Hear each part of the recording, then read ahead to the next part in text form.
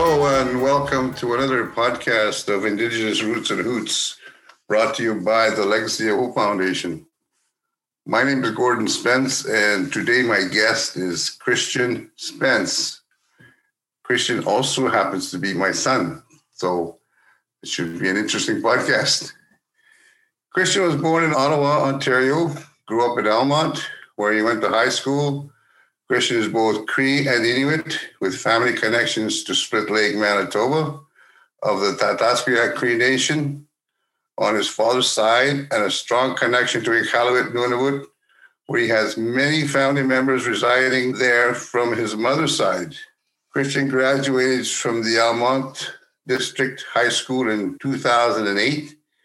He then attained a one-year certificate in media and communications, as well as a 2-year diploma in general arts and science from Algonquin College in 2011.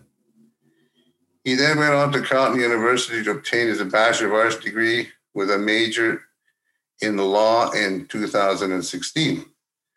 Christian began working with the Inuit Tapiriit Kanatami, ITK, as a project coordinator in 2018 before transitioning into his current role as a policy advisor in economic development, labor market, and legislative priority areas.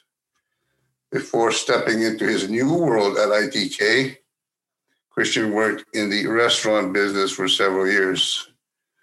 Most recently, Christian has been accepted into law school at the University of Ottawa and will begin his journey to becoming a lawyer starting this September 2021. He's passionate about advocating and advancing the rights and interests not only for Inuit, but for all Indigenous peoples across Canada, and aspires to one day make meaningful contributions to his Indigenous roots. In his spare time, Christian loves to golf and watch his favorite hockey team, the Ottawa Senators. Hello, Christian. How are you today, son? Hey, I'm pretty good. Mr. Spence, I'm a long-time listener and first-time podcaster, so thanks for having me on the show today. Right on. Well, why don't we start talk a little bit about where you are and where you're coming from, your family background, your cultural identity. Talk a little bit about yourself first. Yeah, sure. As you said, I'm both Cree and Inuk, Cree on my father's side and Inuit on my mother's side, and born here in Ottawa, Ontario. Grew up in Almonte, Ontario, went to high school there before moving back to Ottawa, where I went to post-secondary education and where I currently reside and work at ITK. Talk a bit about your work history and how you ended up at your current job with ITK. Well, it's been a long list of jobs that I've had dating back to when I was about 16. When I entered the workforce, but I think this story should begin when I was about 21.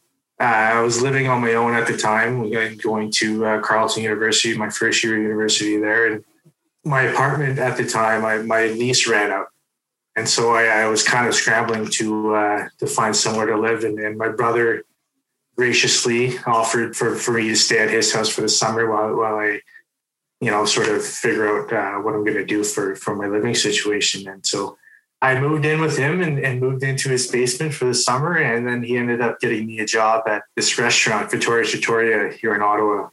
And I started out as a dishwasher, as a just part-time job to supplement some of my income while I was going to university. And then it was probably about a year or two into that job where I had an opportunity to move up to the line as a cook. And so I started cooking there, and I learned a lot about cooking. I think it's a skill that a lot of people, will eventually need in their life to provide for their family and for themselves, and whether it be their significant other too as well. But yeah, I worked there, and while I was going to university, and upon graduating, I stayed on full time and kept that position as I was looking for other work. And eventually this opportunity came across at ITK. It was a fill-in position for a week, an administrative role. So I put in my resume, and then I got a call back asking if I wanted to fill in for a week. So I quickly, I asked my manager, asked him if it was okay to fill in for this role and to cut my hours back for the week. So he was graciously flexible enough to do that. And then that sort of got my foot in the door with ITK, I believe, and looking back on it. And it was a great week there. I learned a lot about what that organization was all about, how they were structured, what they do, some of the policy work and whatnot. So it was a good learning experience. And then further down, a few months later, my sister, Alyssa, who was working at ITK at the time, she informed me about an entry-level position and thought I should apply there. So I threw my resume in there and then, went through the interview process, and eventually ITK took a chance on me and started out as a project coordinator in economic development and labor market. And then 2 years later, I transitioned into my role as a policy advisor. That's where I currently work. It's a great organization. I love working for them. I love advocating for Inuits, great colleagues. And it's been a massive learning curve over the last 3 years, but I'm looking forward to continuing staying on with them and working for Inuit. Awesome. For our listeners, what does ITK stand for and who are they? Well, originally, I believe they began in the 70s as ITC, Inuit Tapiriit of Canada, I believe it was. Correct me if I'm wrong. But they were really partnering with trying to advocate for Inuit land claims agreements. And once eventually all four of those Inuit land claim agreements became, laws of Canada or legislation, they sort of transitioned into a new role of policy advancement. And so that's what we do at ITK. We work closely with, different branches of the federal governments and the territorial governments and Inuit regional organizations and try to advocate for better policy and for Inuit and improving socioeconomic opportunities. Right on. As a young Indigenous person growing up in an urban environment, what were some of the challenges you had to overcome to get where you are now? Well, looking back over my life as an Indigenous urban youth, I think, the two things that stand out for me was dealing with racism, at many points in my life. Growing up, I always knew I was Indigenous, but I think my parents did a great job at teaching us our cultural heritage.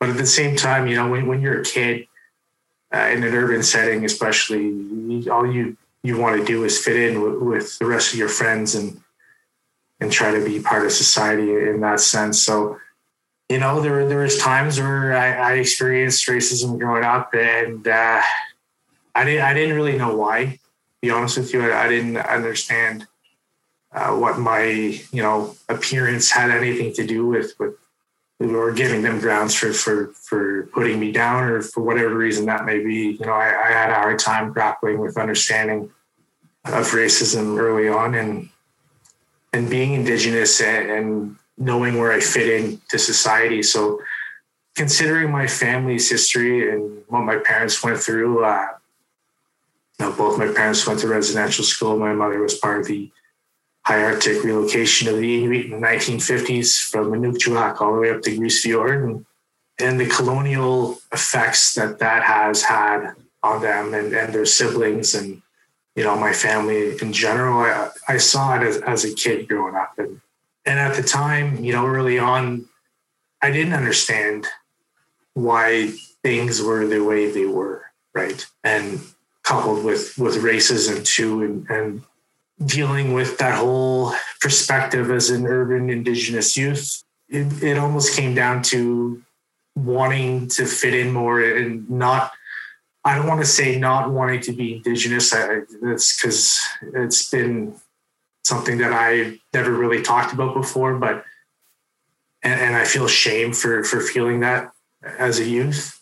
But, as I got older, I realized the systemic roots behind these issues and why Indigenous people face the kind of things that they face with today, and the history with the federal government and all that stuff. So I see the colonial effects as to why it happened, and looking back on to what my parents had to overcome and all the barriers that they faced, it really brought me back a sense of pride to be Indigenous and to respect, their perseverance and adversity.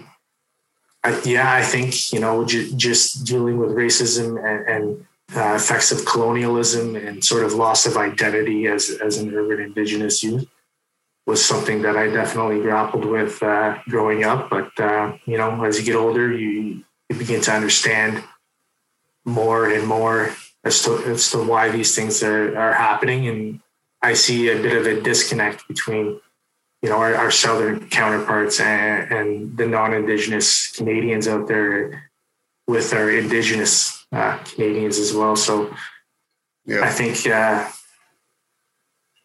hope my words can resonate well with other Indigenous youth across Canada who may be feeling some of the same sort of experiences that I experienced growing up.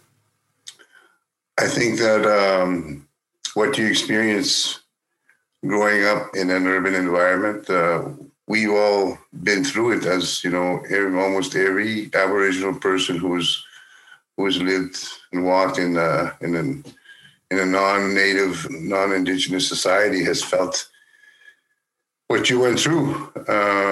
I felt it, your mother's felt it, and everybody else that's gone before you was an Indigenous person.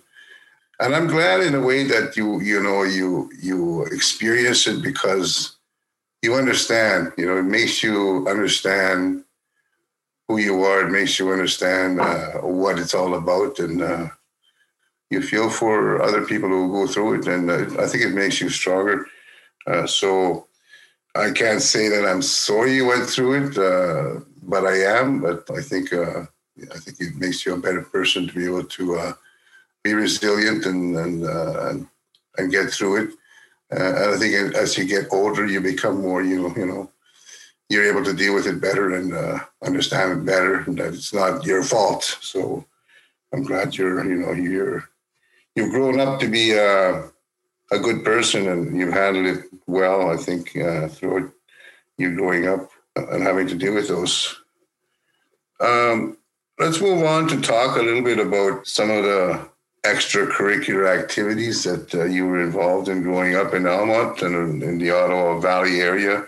You also played hockey growing up in Almonte. You went to 2 tournaments when you were young. You went to the Iqaluit tournament it was in April, several years back. Can't remember the year, 2010 maybe. And you also went to the Fred Sackamoose hockey tournament in Saskatoon.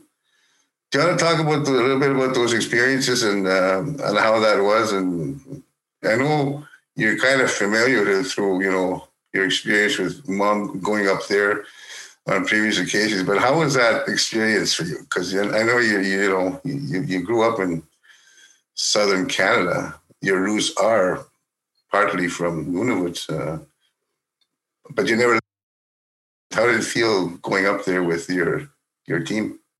Well, I guess I'll start off by saying that, those who know me know that how much I love hockey. Unfortunately, I think I love the game more than the game loved me. And I played up all the way until COVID hit, with men's league and minor hockey and all that stuff. But I think the tournaments in Iqaluit occurred in my midget year, one of my last years of midget. And I remember, unfortunately, about a month before the tournament, I broke my wrist snowboarding. So unfortunately, that was in a cast when our team went up there, which was very unfortunate because I was really looking forward to playing hockey there in Nunavut. And it was one of the things that I regret. But I think the experience was amazing looking back on it. A lot of my teammates probably didn't have that opportunity to go up there. And, for some of them, it could have been once in a lifetime opportunity, not just for them, but, for the coaches and the players as well. But I remember being on the bench with the team and looking out into the crowd and seeing how jam-packed the rink was. It was very electrifying, I should say. The fans were just right into it. It doesn't matter who was on the ice, really. It was just an awesome experience, and I think everyone appreciated that. It just shows how much the game of hockey can bring people together from many different cultures. So, a funny story, actually. I remember me and my teammates were walking through the town there, and we see these two little boys sledding down one of the hills, and I kind of look at one of them, and he kind of looks familiar, and he looks at me, he looks at my teammates, and he goes, "Are you guys from Ottawa?" And we're like, "Yeah." And he looks at me, he goes, "Are you Christian?" I'm like, "Yeah." He goes, "I'm your cousin." So then, it was just comical the way that happened. Who was it? I think it was Matthew and Michael Larry. Oh, yes, right. Yeah. Coming back from after that tournament, and I know it was a unique experience for your hockey team. Unfortunately, like you said, all of them couldn't go. But did you notice any change in how they were? I mean, that's certainly must have opened their eyes up to a different culture and made them understand more about Aboriginal people in northern Canada. Did you notice any difference in the way they were towards you after? Honestly, I can't say I noticed a massive change. I think for the most part, that team was every guy on that team is a great person. So I have a lot of respect for everyone that was on that team, and just the way they carried themselves heading into that tournament and coming out of it too. I think it says a lot about them that there wasn't really a change because they've always just been respectful for who they are. So yeah, they're a great bunch of boys, and I think the experience it's probably made their lives better in and they were all already really decent young men.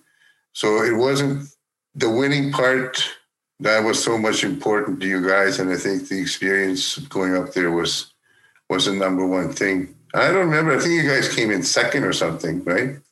Yeah, I think we lost to a double A or a triple A team from Toronto. Yeah. By one goal or something like that. And it was funny because we were on the same flight on the way back to Ottawa. That was a little tense. What about the tournament you went to? You also went to a hockey tournament in Saskatoon. Now that's the Cree culture side of who you are, and your ancestry. You went to the Inuit side, now you went to the Cree side. Now, how was that experience? It must have been totally different. I think the similarities in that tournament was the love and passion for the game of hockey. And that was a more recent tournament that I went to. It was, I think, 2018, just before COVID hit.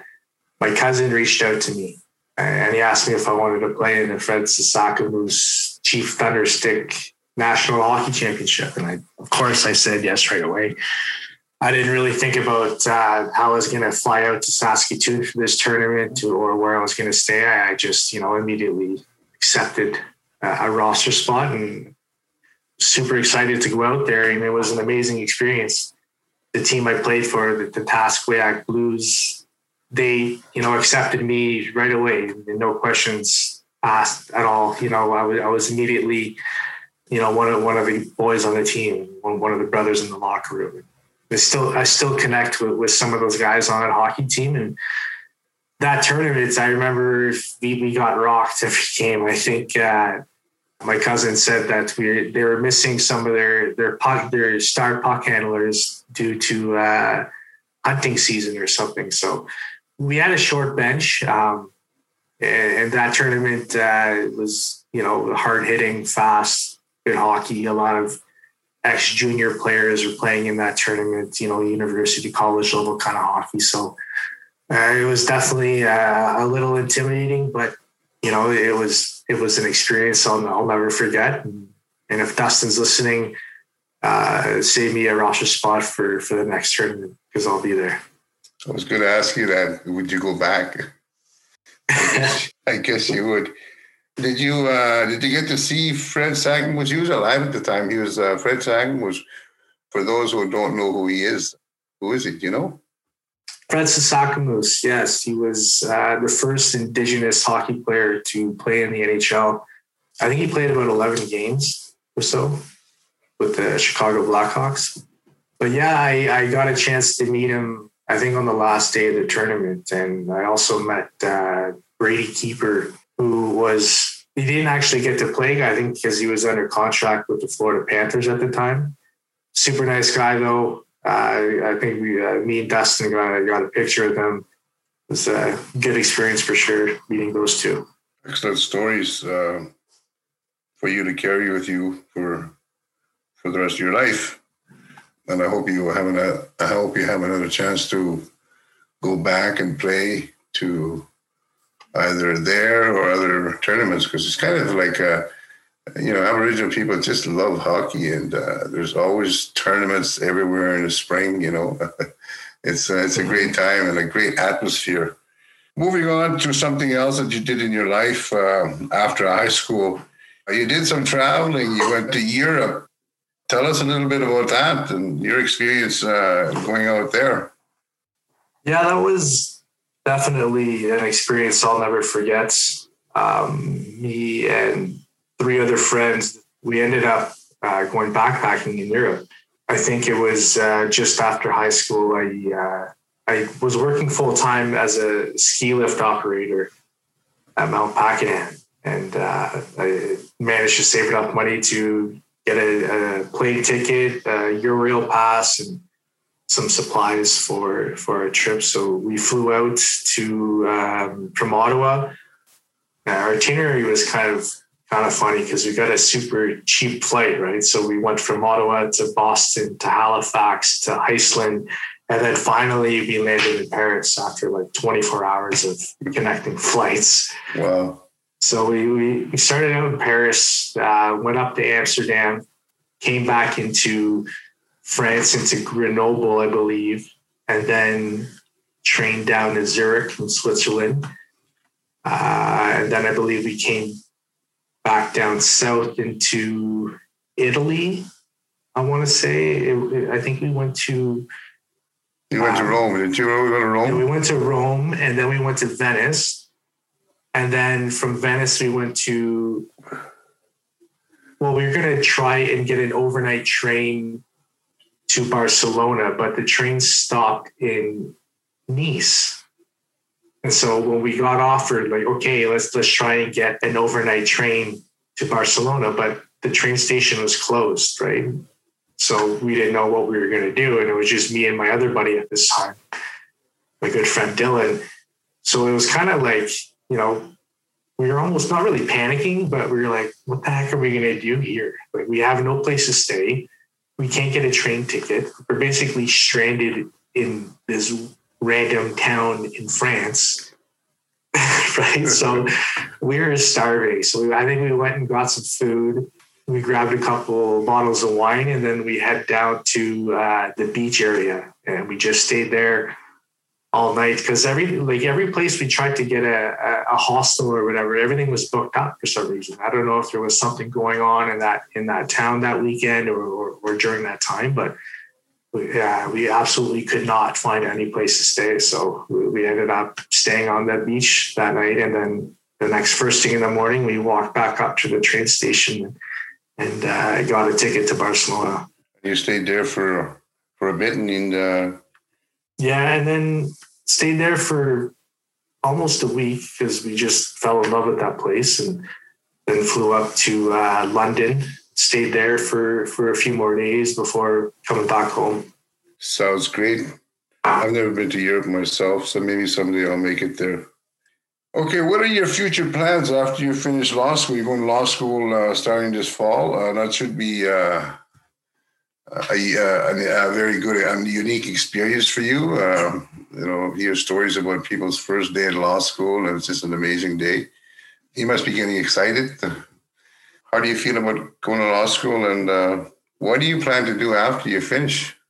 Well, law school was such a pain to get into to begin with, right? Like, I'm so happy that and excited that I've actually managed to get in.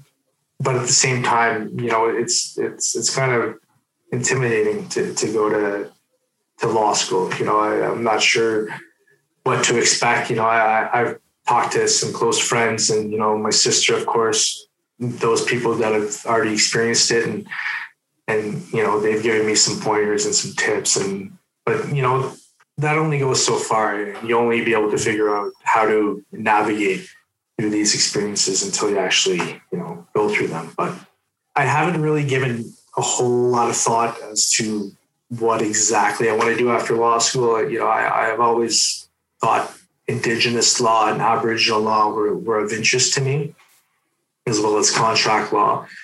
But I'm also starting to become more interested into business law because of the work that I've been doing with at ITK involved in economic development. So I'm sort of hoping, once I go through law school and these experiences, that something will catch my attention, or I'll become more interested in a different field or branch of law, and then hopefully, go from there. This is a question about reconciliation. Do you have a message for Canadians about reconciliation and how we can make Canada a better country to live in? As a young Indigenous person in Canada, I'm sort of plugged into social media and I follow the news and, I see what's going out west with the Sowetan and out east with the Mi'kmaq fisheries. And, I read these articles and I see these comments online, and I still see a disconnect between people's understanding of Indigenous people, reasons as to why they're facing some of the socioeconomic issues that they're facing today, everything from overcrowded homes to high incarceration rates, food security to low education rates to drug and alcohol abuse and, all these sorts of things that are affecting our people. And I think there's still a disconnect between non-Indigenous Canadians out there as to why we are facing these issues. And I think everything starts with education and having a positive, open conversation about, different people's perspectives. And I look at the way Canada has been shaped, and a lot of it, I think, comes down to miscommunication between Indigenous people and non-Indigenous people. So I strongly believe that education and communication are key to reconciliation. And so I would say that to encourage, those people who don't understand to why Indigenous people face these problems today, I would encourage them to look into that a little more, or to reach out and to have these positive conversations, because that's the only way we're going to be able to understand each other and sort of work together towards a better future for everyone living in this country. Okay, very well said, Christian. We're getting to the end of our podcast. I got a couple more questions here. And but before we finish, I want to ask you a few very quick questions. And they're one-word answers, okay? Well, this is something I've just added to this podcast, and I didn't tell you about it. I'm trying to spice it up, so to speak. Put me on the hot seat, eh? Yes, okay. They're not hard. They're kind of personal. I'm sure you've seen these types of questions before. Anyways, I'm going to ask you 7 questions, and you just give me one-word answers, okay? All right. Okay, where is the favorite place you've ever visited? Could be anywhere, town, city, country. I have to say Barcelona. I know that wasn't one word, but... That's fine. What's your favorite food and drink? Non-alcohol. Chicken enchiladas. Chicken enchiladas. Yeah. Lauren makes the best chicken enchiladas. Cool. Yes. Your favorite non-alcohol drink? Pepsi. Sure. Go with that. I think I know this one. I'm going to ask this I think you said this already, but it's on my list. So what's your favorite sports team and player? Current or past? I'd have to say current. Well, Ottawa Senators for sure. And favorite player, Brady Tkachuk. What's your favorite type of animal? Dog. Favorite movie or show series? Favorite movie, Pulp Fiction. Wow. That's different. Favorite music, type of music or song? Well, I don't know. Like, I have a lot of different favorites in different genres. Rock, pop, rap? I like rock and rap. So I'd hip hop, big fan. Okay. Favorite activity, pastime? Golf. Right. And hockey? Yes. Oh, excellent. All right. The last part of our podcast, the Roots and Hoots. You know that Aboriginal people like to tell funny stories or jokes. So I'm going to ask you to tell us a funny story or tell us a joke to close this podcast off. So back in the day when I was working in the restaurant industry, after our shift, some of us would like to go across the street to the Riverside pub, have a couple drinks and unwind. And so there was a bunch of us sitting around the table. My other good native buddy, he was working with us at the time too, was closing up the restaurant. And he shows up after. He's showing up a little bit later. But as he's coming in and sitting down, arriving, saying hi to everyone, my other buddy, he's finishing up and then heading home, calling him a nightie early. And he says, all right, I got to get out of here. There's too many natives here. So there's, the table kind of chuckles a little bit. So I pipe up and I say to him, wouldn't that be great if they said that like 500 years ago? Okay. Yes. Yes, that's a good one. All right, Christian, thank you very much for taking the time to do this. You're an excellent role model, and that's the way I see you. You've overcome some hurdles in your youth. You've met some challenges. You faced some challenges, and you've outgrown them, and you overcame obstacles. And I think you've grew up in a good environment. You're moving on to, you have a good job, and you're moving on to become a lawyer, and I'm pretty sure you're going to be successful at that as well.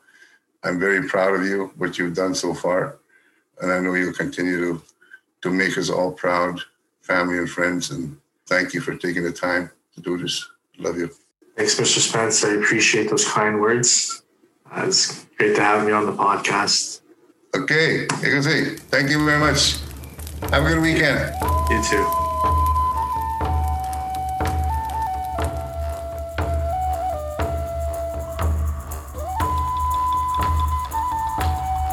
Roots and Hoots is produced by the Legacy of Hope Foundation. For more podcasts like this, please visit our website at legacyofhope.ca.